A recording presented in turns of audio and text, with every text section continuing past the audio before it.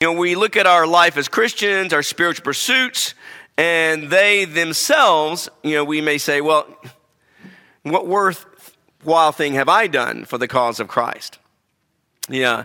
And what I'm doing, is that really that helpful? Is it really that meaningful? Is it that effective in the standpoint of what's going on around me? And so that's why I had us turn to Zechariah. And in a moment, we're going to read from one of the chapters here in this particular prophet. And before we go there, I just want to suggest to you that, God looks at things differently than the way we look at things. And God looks at the deeds of men, and also he looks at the deeds of his children differently than the way a man looks at the importance of something or the significance of that effort.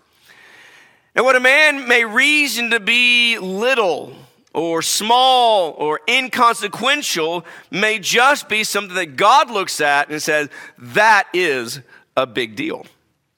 It may be seen as small to some man on the outside observing, what worthwhile thing is that little task that you're doing? And yet from God's viewpoint, God says, that is exactly where I want you to be, and that's exactly what I want you to be doing right now. And so the world may say it's small and insignificant because there's no notoriety to it. There's no big splash to it. You're just living your life the way you should live it. And perhaps an illustration of that is take the example of the woman, the disciple, who anointed Jesus' head with perfume. And it's recorded in one place in Mark 14. You can go there and you read this account of a woman who comes into the room and she anoints the head of Jesus with perfume in preparation, Jesus says, for his own burial. But those who are there observing, seeing what's going on, are very critical. And their judgment about the whole matter is she has just wasted that perfume. That was very expensive stuff. That could have been used and had done something much bigger, a greater thing in their mind.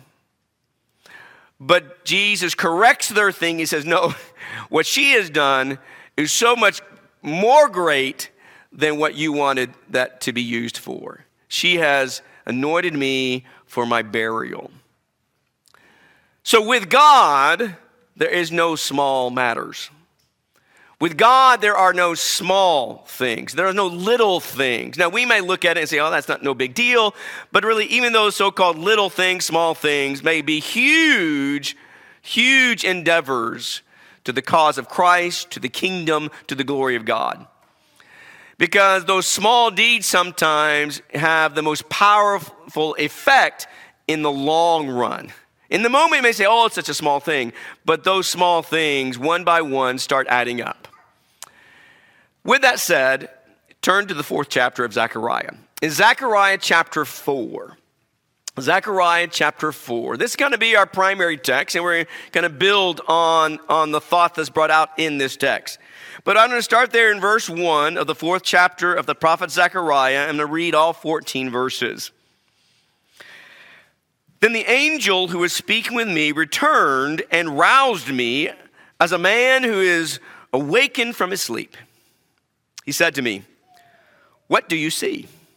And I said, "I see and behold a lampstand. A lampstand all of gold with its bowl on the top of it and its 7 lamps on it with 7 spouts belonging to each of the lamps which are on the top of it. Also 2 olive trees by it, one on the right side of the bowl and the other on the left side of the bowl. And then I said to the angel who was speaking with me, saying, 'What are these, my Lord?' So the angel who was speaking with me answered and said to me, 'Do you not know what these are?'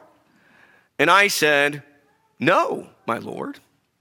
Then he said to me, 'This is the word of the Lord to Zerubbabel, saying, not by might, nor by power, but by my Spirit, says the Lord of hosts. What are you, O great mountain? Before Zerubbabel, you will become a plain, and you will bring forth the top stone with shouts of grace, grace to it. Also, the word of the Lord came to me, saying, the hands of Zerubbabel have laid the foundation of this house, and his hands will finish it. Then you will know that the Lord of hosts has sent me to you. For who has despised the day of small things? But these 7 will be glad when they see the plumb line in the hand of Zerubbabel. These are the eyes of the Lord which range to and fro throughout the earth. Then I said to him, what are these 2 olive trees on the right of the lampstand and on its left? And I answered at the second time and said to him, what are the 2 olive branches which beside the 2 golden pipes, which empty the golden oil from themselves? So he answered me, saying, do you not know what these are? And I said, no, my Lord. Then he said, these are the 2 anointed ones who are standing by the Lord of the whole earth. What you have here is a vision and a revelation from God to Zechariah that is going to be shared with particularly Zerubbabel. And it is a challenge to Zerubbabel to see kind of the hurdles, the obstacles, the tasks that are before him, and see them in the right light, to see them in the way God sees them. So let's back up a little bit historically and set the background for this message.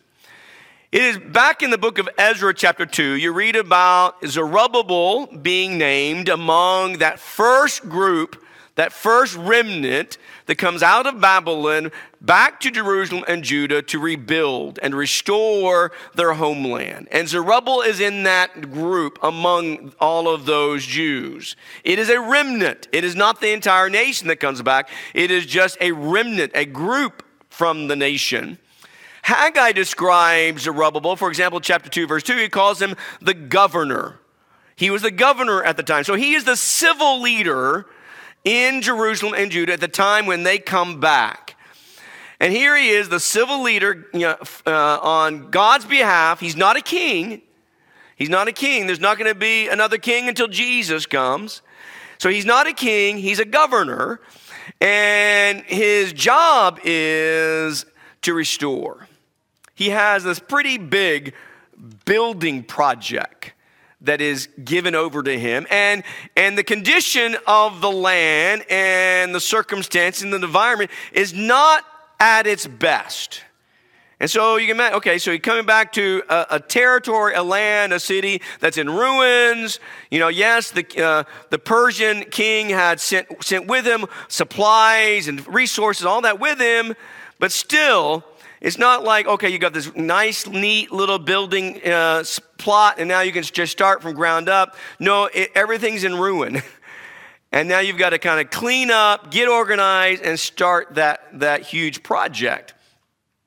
And in Ezra, we see the beginning of that project. And so Ezra 2, they arrive in Jerusalem. In Ezra 3, back in the 3rd chapter of Ezra, you have the first thing that they accomplish, and that is they restore and put back up the altar of the Lord. And you see that in the first 6 verses of Ezra 3. And he says they set up the altar on its foundation, and as a result of this, they now restore the burnt offerings as well. And so in verse 3, they set up the altar on its foundation, and he says, and they offered burnt offerings on it to the Lord, burnt offerings morning and evening.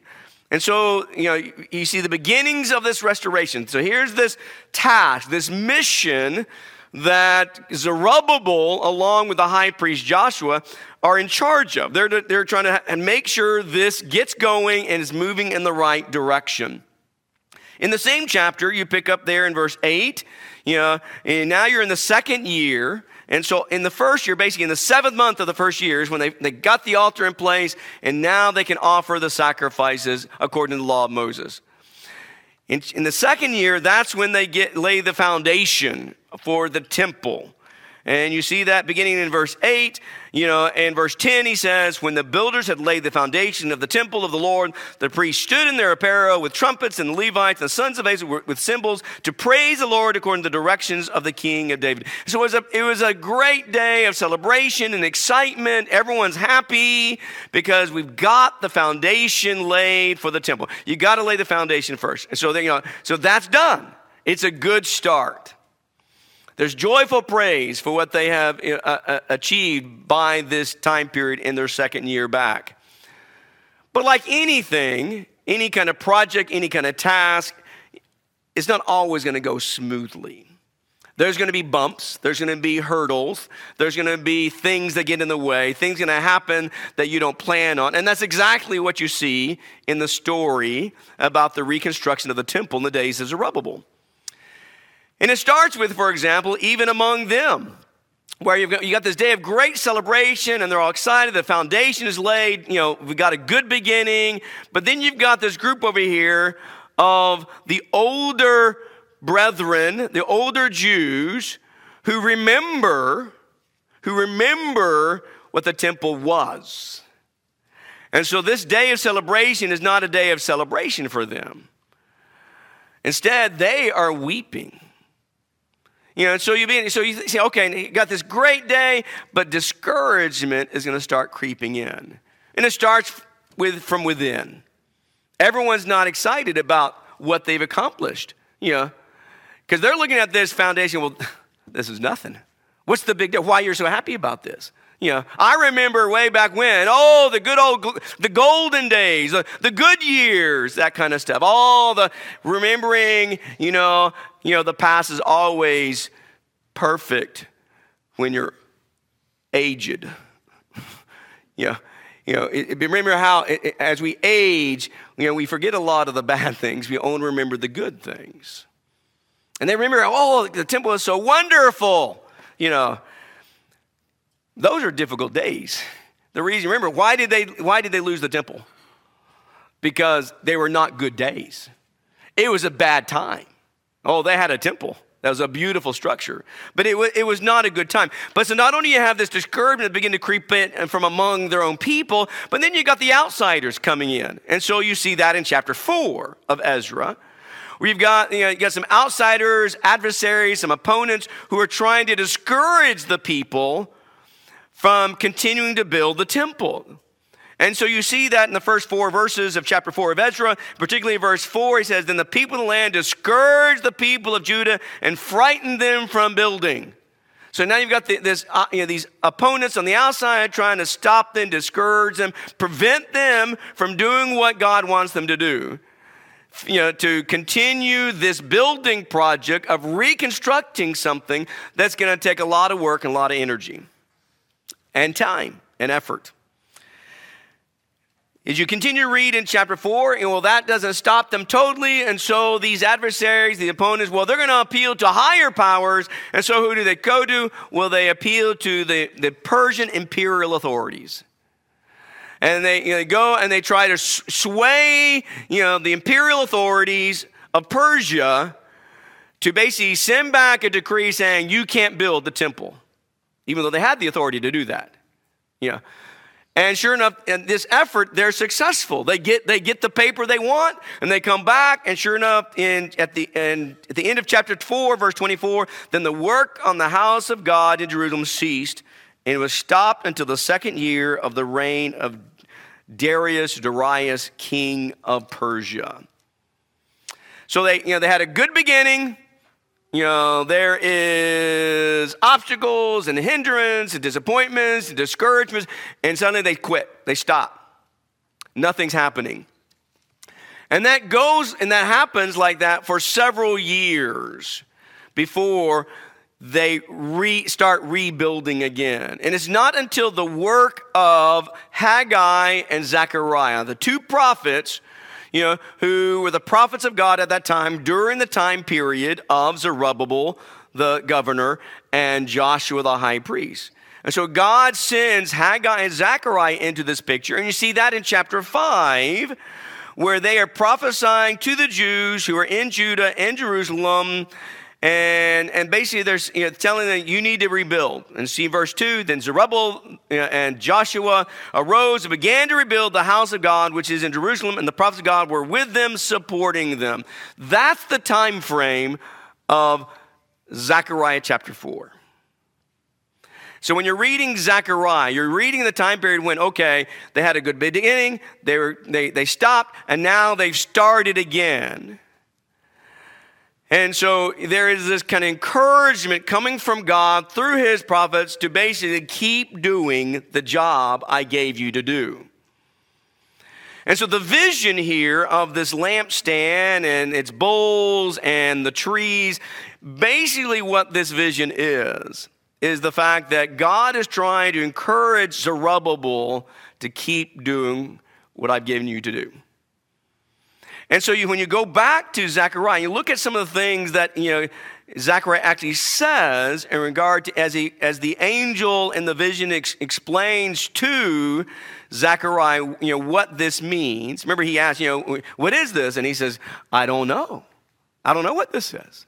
And so he's given some information about what it is, and he needs some more vision to explain. He said, what is this? And he says, I don't know. You've got to tell me, Lord. And sure enough, he does. But think about what he says here in verse 6. When he said, what are these things? I don't know what these things are. And so then the angel of the Lord says, this is the word of the Lord to Zerubbabel. So this vision was primarily for Zerubbabel, the governor, the civil leader, who is overseeing this project of reconstruction, rebuilding, and restoration. And he says, this is the word of the Lord to Zerubbabel, saying, not by might, nor by power, but by my spirit. And he goes on to say, what are you, O great mountain? He says, before Zerubbabel, you will become a plain. So picture, you've got this huge mountain standing in front of you that's blocking your way to finish the task. And God says, it's not by man's power. It's not by man's might. And this so-called mountain, it's a plain. And you will bring the top stone on the temple. He says, he will bring forth the top stone with shouts of grace, grace to it. And then you come on a little farther down, and he goes on to say in verse 10, who has despised the day of small things? It's interesting when you can go back and you compare some of the wording found in the book of Haggai. Remember, Haggai and Zechariah are contemporaries. They're co-workers in a sense. In Haggai chapter 2, verse 3, there's a question that Haggai asks. He says, do you remember the former glory? In the context of this reconstruction, they're the ones who are supporting this effort. They're the ones to encourage them. They're the one who basically is trying to stir them up to the work of the Lord. And he says, do you remember the former glory? That question is asked. And then there also asks, does it not seem to you like nothing in comparison? From man's viewpoint, what does this look like? It's nothing. It's a small thing. The glory days of the past, the former days where the temple was glorious, and look where we are now.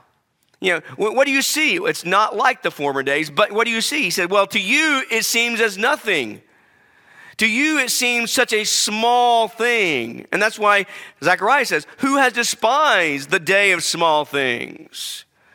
But he goes on to say, but Zerubbabel will hold the plumb line. He says, and there will be great rejoicing when Zerubbabel holds the plumb line, because this will be finished. You think about that. This is basically a motivation. This is, in a sense, not the best comparison I think of right now, but I know here the coach is basically trying to stir up the team, to stay focused. Play the game. I know it's hard. You're up against some really tough opponents right now, but stay focused. You're gonna get this done. You're gonna finish this.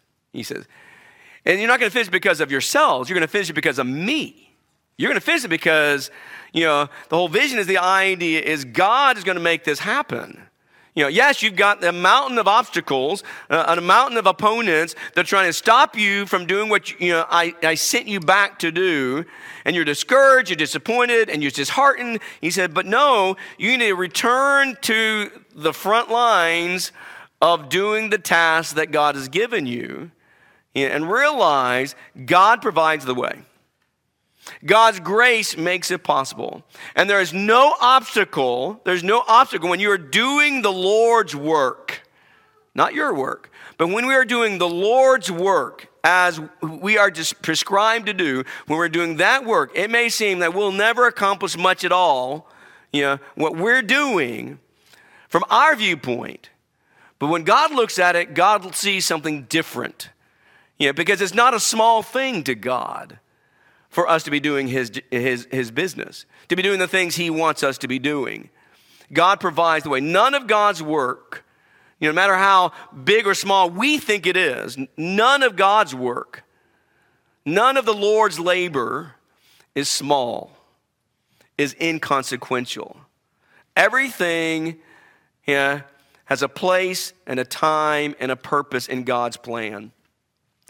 And God sent Zechariah and Haggai, to the leaders of that day and to the people of the day to encourage them, to give them that spiritual boost that what they need to do is that you just need to keep laying one stone on top of one stone on top of one stone. It's one stone at a time. It may seem, you're not accomplishing much right now, but with one stone laid on top of the other, eventually the job will be finished. And he says, and I'll make it happen, God says. Trust me. And that's really the lesson for us today, obviously, is even still today, we're not called to build a physical temple that was destroyed because of sin. But we are called to do the Lord's work, and God is still our strength today. If the work of our Lord seems a small thing to people in the Old Testament, but it wasn't, how much more is the work of the Lord Jesus Christ? If people looked at the business of the Old Testament, it's nothing. It's so inconsequential. And God said, no, it is. It's very consequential. It's valuable. It's important. How much more that is true when we think about the work and the business and the cause of God's Son, Jesus Christ, our Lord.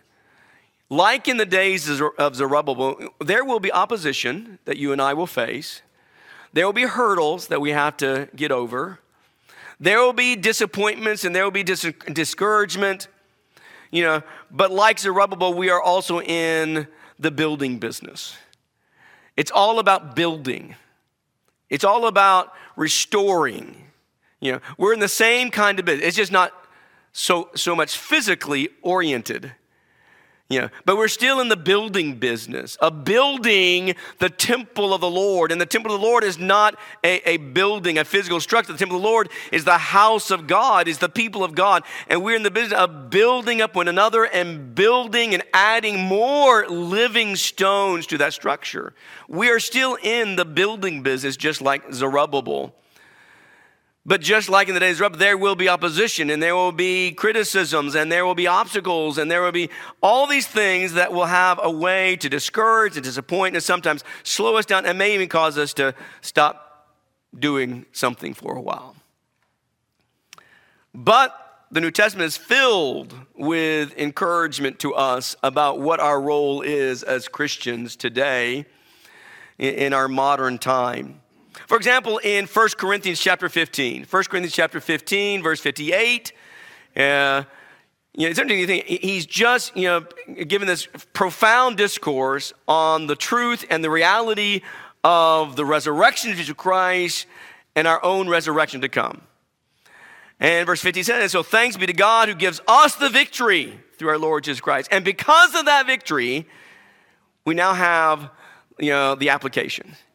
Because you have victory in Jesus Christ, because you know you're going to be raised up from the dead one day because of Jesus Christ, because you're in Christ, because of that reason, verse 58, therefore, because of the resurrection, therefore, my beloved brethren, be steadfast, be immovable, Be always abounding in the work of the Lord, knowing that your toil is not in vain in the Lord. Let's kind of insert some of the Zerubbabel language. Knowing that your toil is not a small thing in the Lord. Now, to be in the Lord requires us to be doing God's business. It requires us to be abiding in Christ, abiding in his word, in his teaching, in his righteousness. Yes, we don't get to determine what that framework is. No, we are given the blueprint.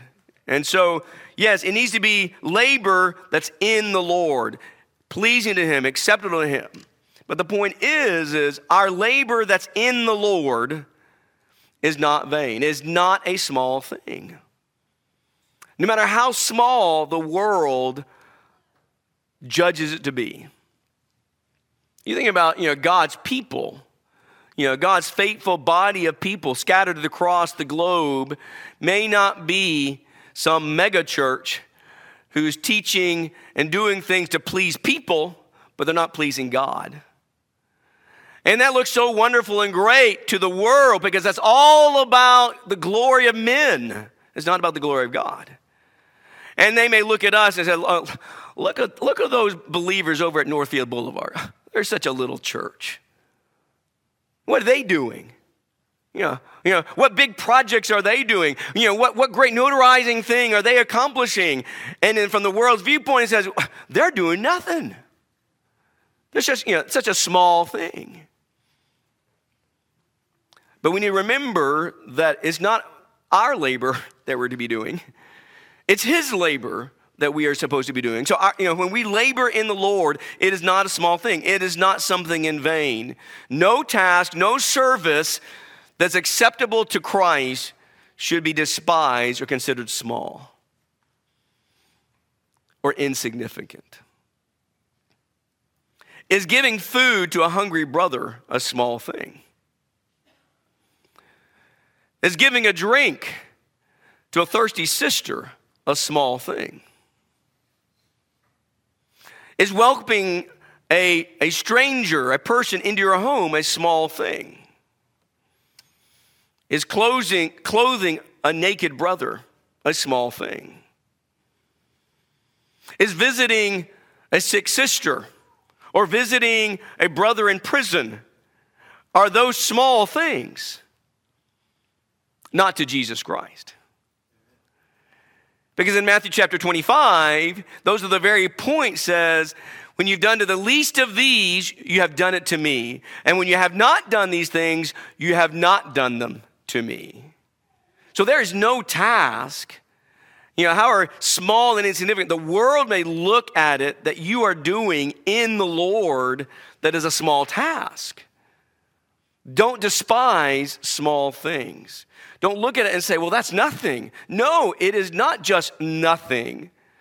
In 1 Corinthians chapter 12, which you read earlier this evening, when it talks about the body of Christ and the various components of the body and how we are all very different. But each different part of that body, is valuable and important, though they may be doing different things to the health of the body. And that's the point. We are members of the body of Christ. Yes, we may have different abilities. We may have different strength and different opportunities. We're all working together for the Lord, in the Lord, to please the Lord, to build the Lord's body, to make the body of the Lord to grow. It's not a small thing. Whether you're talking about someone who does something publicly in the assembly of the saints, as this evening, or you're talking about someone who is willing to clean the bathrooms. Cleaning the bathrooms is not a small thing. And doing something publicly is not some great thing either. We need to see the tasks that are before us, and all of it is necessary. All of it is vital and important. Greatness does not come by seeking a place of honor. Greatness comes by seeking a place of service. Serving always others any way we can in the attitude of humility. John 13, upper room, Jesus with the apostles. And according to John's account, it seems this happened early on in the evening. Jesus changes his attire, gets down on the floor, and he washes 24 dirty feet. They probably were not socked in enclosed shoes either. And you think about much of the ancient world, sometimes the streets were flowing with all sorts of uncleanliness. And what was the point Jesus was trying to show? With his actions, he was showing that we need to have a heart and a mind that we're willing even to get down on the floor and wash each other's feet. The world will look at that and say, that's no great thing. But Jesus says, here's greatness. Greatness is in the small things that you do. And they made you won't get rich doing it. You won't get noticed doing it. You will not be considered as some honorable, amazing person in society. But God sees those things, and he says that's where greatness lies. It's in those so-called small things. They're not small to God. And God can take those moments and take those situations, whatever it may be, God can take those things and God can multiply that, times over. Over in 2 Corinthians chapter 9, I love this passage. In 2 Corinthians chapter 9, as it speaks of a heart that gives. And the idea of giving here has some idea, involves some aspect of monetary, financial giving, but is not limited to that.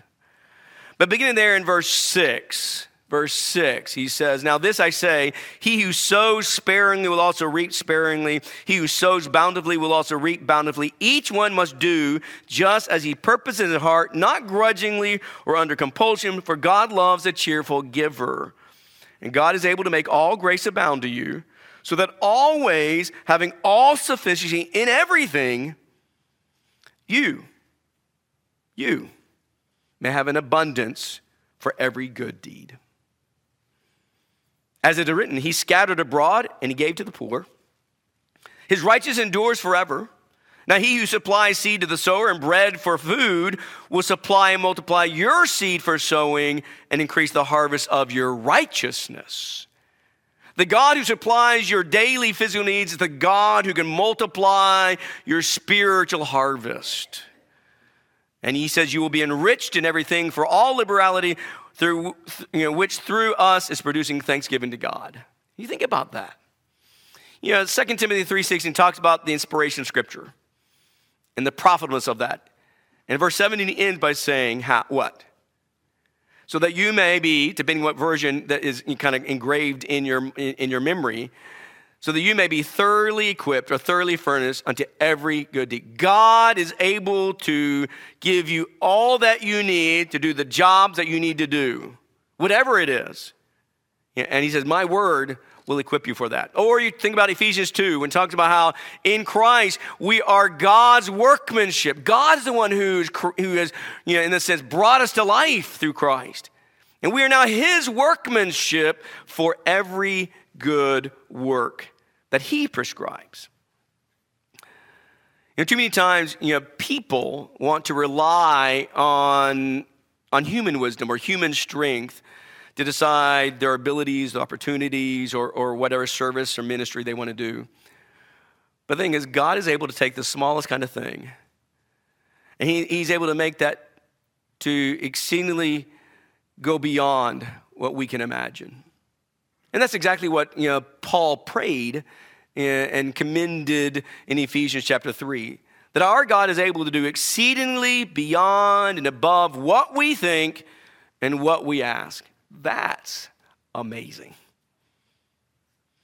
Because I imagine most of us can think pretty big things. But whatever we can think big, God is able to take that far beyond what we can think or even ask. God is able to cause us to abound. And so, when I think about this idea of doing the Lord's work and laboring in the Lord's business or sowing to the Lord, you think about those kind of things. God's grace can make you sufficient in everything that you need to do, whatever he's prescribed. You think about in 1 Corinthians 3:6, where Paul says, I what? I planted. And Apollos did what? Apollos watered. Each had a task, and each was different in that spiritual, agricultural picture. But ultimately, who's making it grow? God's making it grow. God is causing the increase, and we need to understand that. That's why there's no small thing when it comes to God's work. The world may look at, oh, that's just piddly. Yeah. You remember that small church? Yeah. You're not doing what? And so if we're not careful, we allow the world to discourage us and disappoint us, and we think, we're not being about the Lord's business. And I want to encourage you to realize that do not let the world define who you are. And definitely do not let the world define who a Christian is. You're not just a father or mother. Somebody say, well, I'm just a mom. You're not just a father and a mother. You're not just a faithful wife or a faithful husband. I'm just a husband. That's all I am. No, you're not just a husband. You're not just a steadfast caregiver either. That's not, I'm nobody. I just have to take care of a loved one. You're not just taking care of a loved one. I'm just an employee at this factory. I'm just an IT guy for some company. That's all I am. You're not just a dependable employee. And on, we need to understand all of those roles are significant. And the world may look at your position and your job or your relationships, and the world will want to tell you, whether it's significant or not. And God has already told you. He's already told you that family relationships are significant. And being a parent and being a spouse and being a carer, those are important roles. And when you're doing that job, that's what you need to be doing. When you're a mom and a dad, and that's the time in your life, that's what you need to be doing. And when you got this job, that's what you need to be doing. And when you have a stage in life and you're a caregiver, that's what you need to be doing. It is not a small thing to God. It's all part of kingdom business. It's all part of being a citizen of the one who's the true king of the universe. And being the kind of citizen and kind of person, the kind of disciple that we are called to be. And God, who supplies us, the physical seed for our harvest, is the God also who supplies us with the spiritual seed and the spiritual nourishment and the spiritual strength to do the job that is before us. There are no small things when it comes to God's work. There's no small task when it comes to God's calling of us. So you think about it, there is no small contribution. There's no small financial contribution when it comes from a pure heart who gives cheerfully. There's no small contribution. It's big. And we can do that, and we can keep on doing that. God will multiply it. He's the one that gives us the strength to do it, and he will multiply our harvest to keep doing that. There's no job that is too lowly for us to do as servants of the Lord in the Lord's house. Whether you're talking about taking care of the grounds outside or things in here, some of it's pretty dirty business. It can get pretty nasty sometimes. But there's no job that's too lowly for us to do. And it may be even from the standpoint of doing for others. Doing for others is time consuming. Doing for others, can be emotionally draining. But there's nothing too small when it comes to doing for others. Our spiritual endeavors, whatever it may be, none of it is worthless when it's in the Lord. Whether it's from teaching classes to simply edifying, a sister or a brother in a very personal way, whatever means you do that.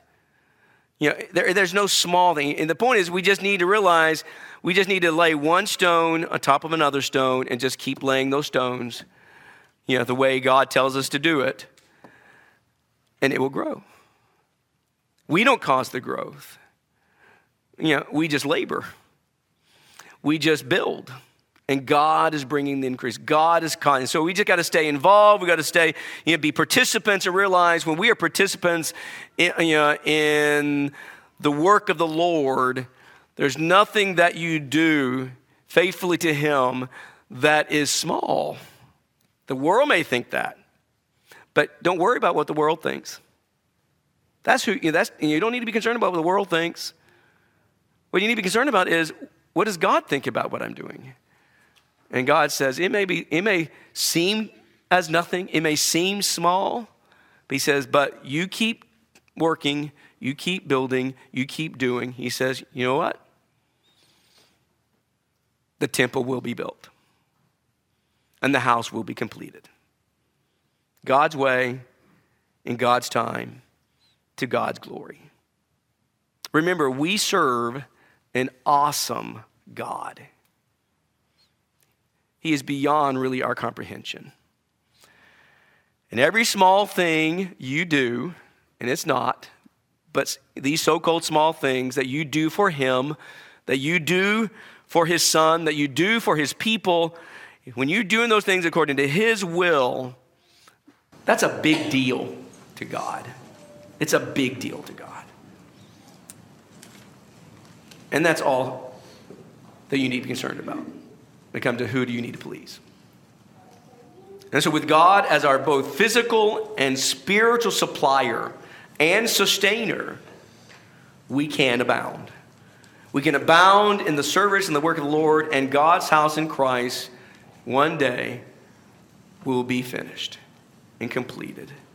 And there we will stand on the shores of eternity together as living stones, glorifying the God who redeemed us, sinners, because He loved us enough to atone for us. If you're here tonight and you're not a Christian because you've not obeyed the gospel, you might be a believer. You believe in God, you believe Jesus to be the Son of God, but you've not rendered obedience to the commandments of Jesus. We want to encourage you to do that. Encourage you to confess your faith that Jesus is the Christ, the Son of God. He died on the cross and He was raised on the third day. And with that confession, you need to repent of your sin, the sins you've committed in your life. Turn away from that path, turn to light, and begin your life with Jesus, being baptized into Christ. If you are a Christian, but you've strayed, perhaps you have allowed the discouragement, disappointments of life to cause you to quit working, and you just need to get back to the business that you have been called to do. If we can assist you any way spiritually, we invite you, encourage you. Please come forward and make your wishes known while we stand and sing the song that's been selected.